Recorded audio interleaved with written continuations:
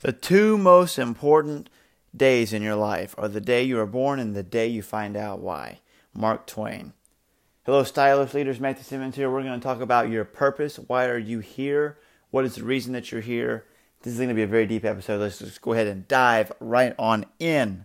My prayer is that you're challenged by this and that you just dive all in on what I'm talking about, because this is very important. Everyone wants to know what we're talking about. We want to know what we're doing, what we're saying, what we're feeling, our purpose on life, in life, for life is for. Why are we on this blue marble called Earth? We've heard it all. Why are we saying things? Why are we doing things? What are we doing? All of that. We're writing books on it. We're going to self-help classes for it. We're self-medicating ourselves for it. We're doing all these things to try and figure out what it is that our purpose is. Scripture is very clear about what we're here for. We are here for the purpose of glorifying God. That's our purpose. Your purpose is to glorify God. So, Isaiah 43:7 says, "Everyone who is called by my name, whom I created for my glory, whom I formed and made." Genesis 1:26 says, "Then God said, let us make man in our image, after our likeness, and let them have dominion over the fish of the sea, and over the birds of the heavens, and over the livestock, and over all the earth, and over every creeping thing that creeps on the earth." Let's scroll down here. I'm going to read Ephesians 2:10. "For we are his workmanship, created in Christ Jesus for good works, which God prepared beforehand that we should walk in them." And then Isaiah 43:21, "The people whom I formed for myself, that they might declare my praise." So we're declaring the praise of God. We're glorifying God. We are created for his glory. That's what we're here on earth to do. And so we're here to glorify God. That's our purpose. And then we say, okay, great, Matthew, that's great. That's nice and cute and all. Thanks for the Bible lesson. Okay, but what am I supposed to do in life? What is my purpose in life? What is my calling? What am I to do? And my answer to that question is straightforward. It's not as simple, but it's straightforward. The problem you see is the purpose you have. What you see, that's what you're supposed to do. Particularly if you're the only one that sees the problem. Well, no one else seems to see this as a problem. That's because you're the one that's supposed to solve the problem. So many people go through life and they're trying to find out what it is that they're trying, or what they're trying to do in life, what they're to accomplish in life. Why am I on this earth? What am I doing? What is my passion? What is my purpose? What is my reason for being? To glorify God, for one. That's going to get you to if you can understand that, you're going to start really understanding how life works as it relates to your desires. Because a lot of people try and go through life and they want their purpose to be a relationship. They want their purpose to be fame or wealth or all of that. And none of those scriptures say that it's for that. It's for his glory. That doesn't mean that you're not supposed to have those things. But God didn't create you for the purpose of being married. He created you for the purpose of being holy. Just like he didn't create you to be rich and wealthy. He created you to be holy. So God doesn't care not nearly as much about your relationship status as you think he does. The reason I hit on this one is because so many people will say, I'll find fulfillment once I get married. But that has nothing to do with your happiness or your holiness. God doesn't care not nearly as much about that as he cares about your holiness. And your purpose is to glorify him. If he created us for marriage, then he would have created Adam and Eve at the same time. He didn't do that. Go back in Genesis and look at how he created Adam, and then Adam had a purpose in glorifying God. Then when he was doing that, God said he needs a helpmate. He didn't say, before he glorifies me, I need to give him someone that'll help him do that. You can't do one before the other. Okay, you can't do one before the other. You can't get married and then glorify God. You got to glorify God right now in this season you're in, if you're listening to this and you're single. But I'll apply this now to finances, or I'll apply this now to status or to wealth. It's not I'm created so I can be wealthy, or I can be rich, or I can be influential, or I can be successful. Because that's very fleeting if you look at it from a worldly standpoint, or from a secular standpoint, or from a greedy standpoint, or a insecure standpoint. My purpose is this. No, your purpose is to glorify God in this.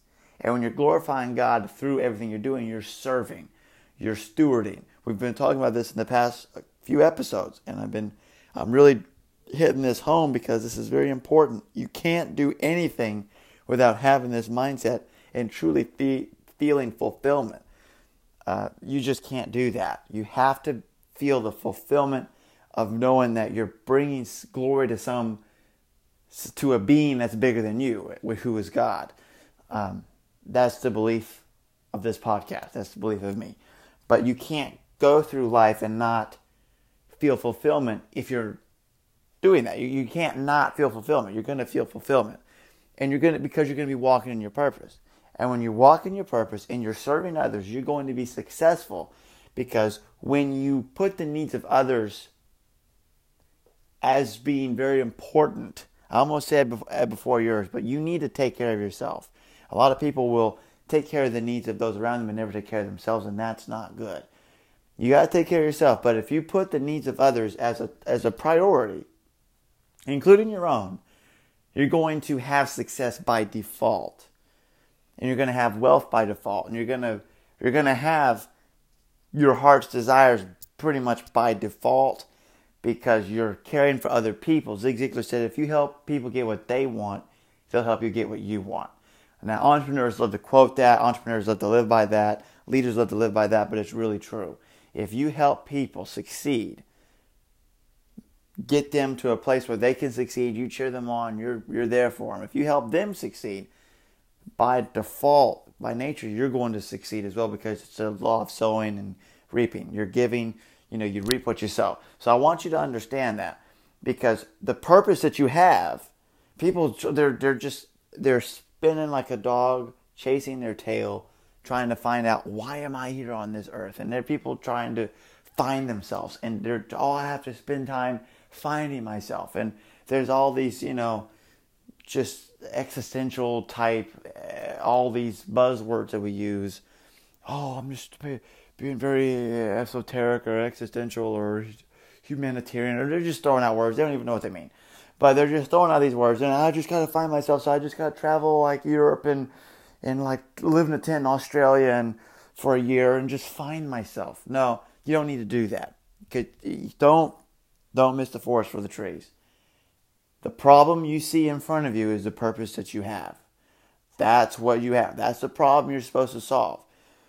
A friend of mine said, a buddy of mine said, hey, if you're the only one that sees it, that means that you're the one that's supposed to solve that problem. I'll never forget when Ryan said that. I was like, man, that is so profound. Because that's true. If you see the problem, then that means you're the one that's supposed to solve the problem. And no one else is supposed to solve the problem but you. And a lot of people miss that. They say, well, no one sees my vision, or no one sees the same problem as I see it. Why is no one as passionate about it as I am? That's because no one's supposed to be as passionate about it as you are. Big difference. So you have to understand that there's your reasoning. You're the one that's supposed to solve the problem. So there's your purpose. A lot of times it's going to be staring you right in the face and you're not even going to see it because you're trying to find this philosophical answer for, well, you're put here to, or you're just looking for an answer that doesn't exist. And you don't want to know the answer because if you find out the answer, then now you're tasked with the responsibility of fulfilling the answer. A lot of people ask a question to an answer. They seek an answer they don't want to find. Because if they find an answer, then they're now forced and they're now responsible to do something with it. So a lot of people, they don't even want an answer to the question. And my question to you is, what will you do with the answer if I give it to you?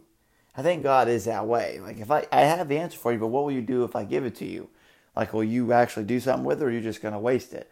I think a lot of people use that as an excuse to not do anything. Like, well, I'm just trying to find the answer to my purpose in life. And a lot of people really are seeking it. They really are. But I think some people are they like to keep asking the question. But they're not really seeking an answer.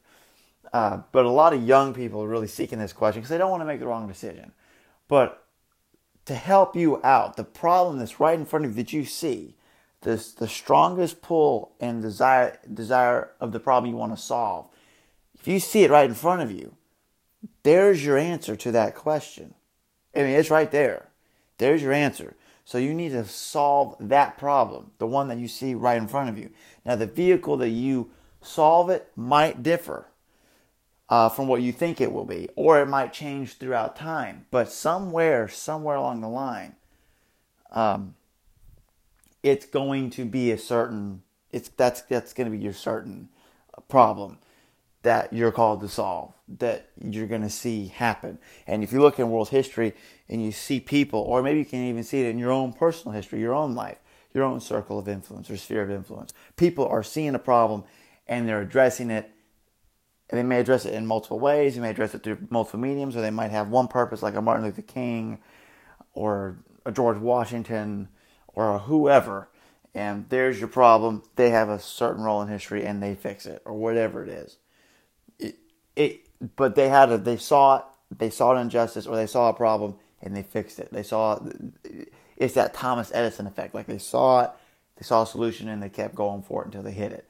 That's what you got to have. And it might not reach headlines. It might not make you world famous. But it's your problem to solve. It's your solution that you need to steward. So there's a very quick answer. And there's no quick answer, I guess, that's really complete. But I want you to understand your purpose is staring you right in the face. And you're not even noticing it, more than likely.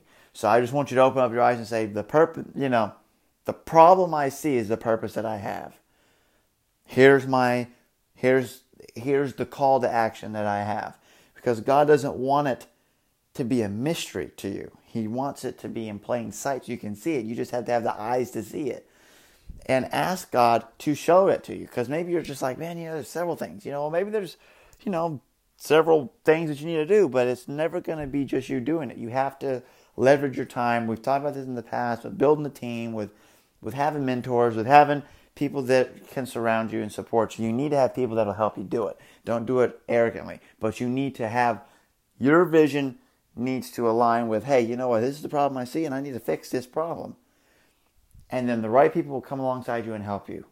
And the more you pray specifically about it, pray specific prayers, the more you'll see it come to pass.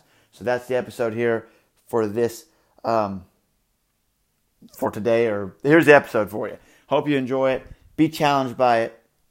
Be encouraged by it. Share this content with everybody. You know where to find it. Stylish Leadership. Just look it up on Instagram, YouTube, and Google it. And you'll find it on Spotify, Google. You'll find it on Stitcher. You'll find it on Anchor, several others. So share this content with everybody that you know. Everybody that you know that needs it. How do I know that they need it? They're breathing. They need it. Share it to them. Thank you for listening. Peace and God bless. Catch you next time.